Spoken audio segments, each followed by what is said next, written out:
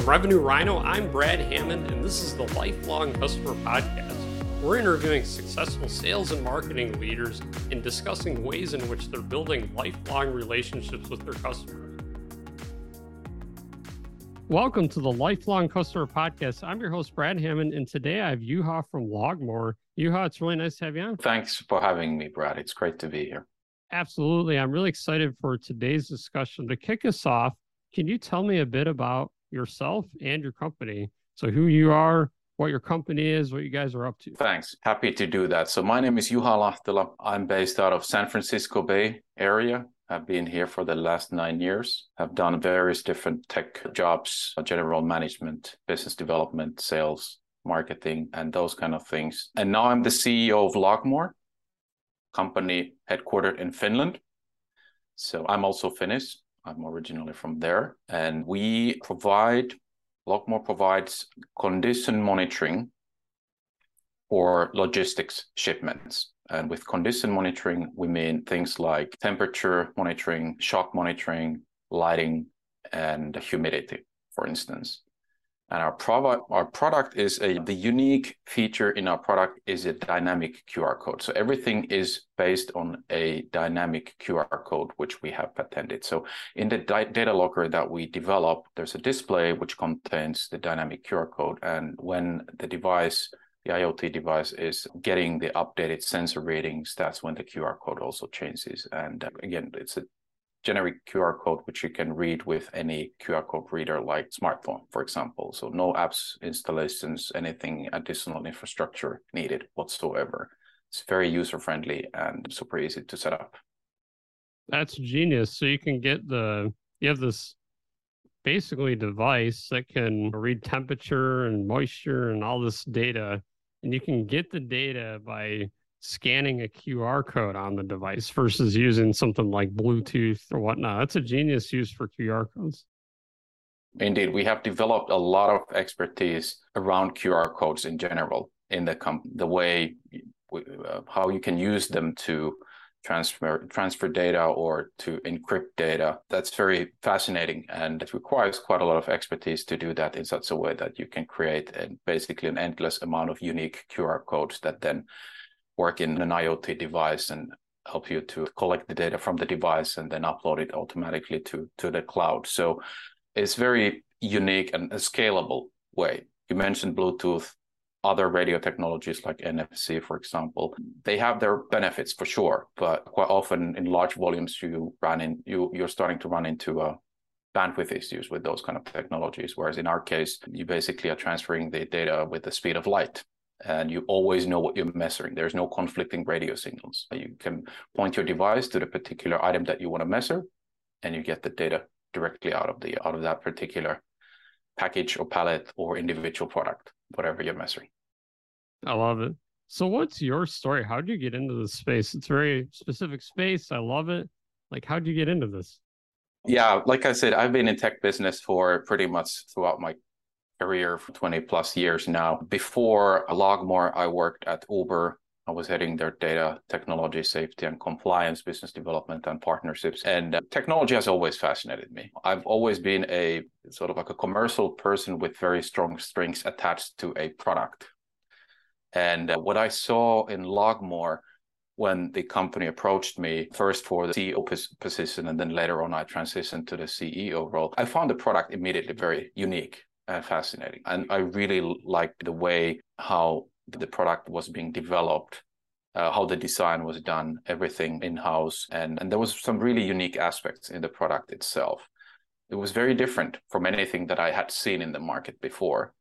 And then, of course, the team around the founders, around the technology, the product, how they had built the company and what they needed from a person like me. I think I found that very interesting. It was a perfect timing also for me. I love it. So let's talk about advice you have when it comes to building a company, growing a company. What's been your approach to grow this company and maybe this past year, and how are you thinking about things this year? I think first and foremost, it's the people. So it's very important to have the team in place, the team that can really grow the business, to take your company to that next stage where you want to go. That expertise is really, that's the number one requirement, to have the right people on board. Then the second thing I think is the drumbeat, that you have to push for product. There needs to be a constant flow of deliveries, and the opportunity always becomes before risk. There's always a certain level of risk, especially when you operate in an environment such as ours, where our customers they operate their business either under regulations or heavy regulations, so to say. So there's a lot of regulations in our pharma logistics customers, for example, which puts us in a situation where we also have to be compliant with a lot of things. Even in such a situation, the opportunity always comes before the risk. You have to consider the risks, then weigh them, but always go for the opportunity. I love that for sure. Opportunity comes before risk. I think that's a good mantra to follow. What have been some lessons learned? Have you learned anything interesting these past couple of years, this quarter, any large insights? I've learned once again a very basic insight, which is about communication, how important it is for everybody in the company, but especially for the CEO, just to make sure that everybody is aware of the strategy, of the targets, of the company status. And I wish that there was somebody to remind me all the time about this. I try to do my best, but I realize every day that that's one of the things that you're never like too good at. There's no such thing as over communication, in my opinion. People emphasize that a lot, and I think it needs to be emphasized. It's again, it has been the biggest learning for me, how important it is. A lot of our team members also, they work remotely. We want to offer that option to our people, that they can work from home during the week. We of course have office space as well available, and people come to the office for brainstorming and team events and those kind of things and so on. But that remote working especially requires even better communication.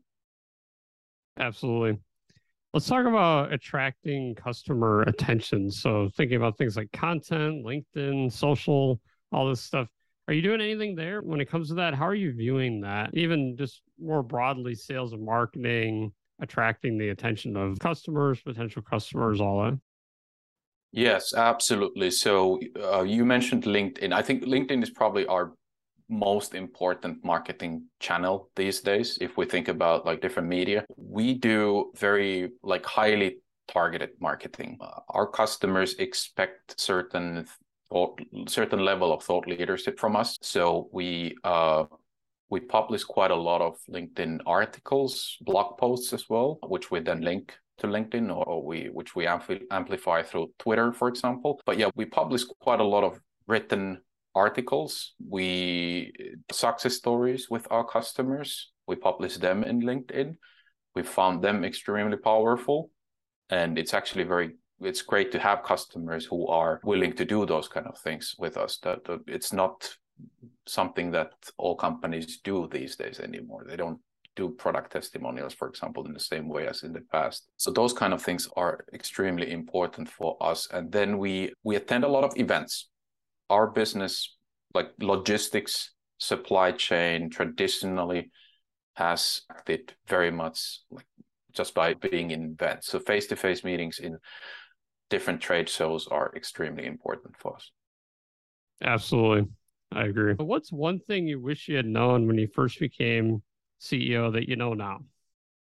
I guess it really depends on your business and the environment. I'm a CEO of a startup company. So although there must be a lot of similarities between the different CEO roles in different companies, I still feel that startups are quite unique environments. Every single decision is more or less. There's no other than strategic decisions in the startup world. Things happen really fast. The clock speed is extremely fast. I think what I wish I would have known when I took the job is the importance of the CEO for being that person who creates the company culture, who jointly with the founders creates the company culture and emphasizes that.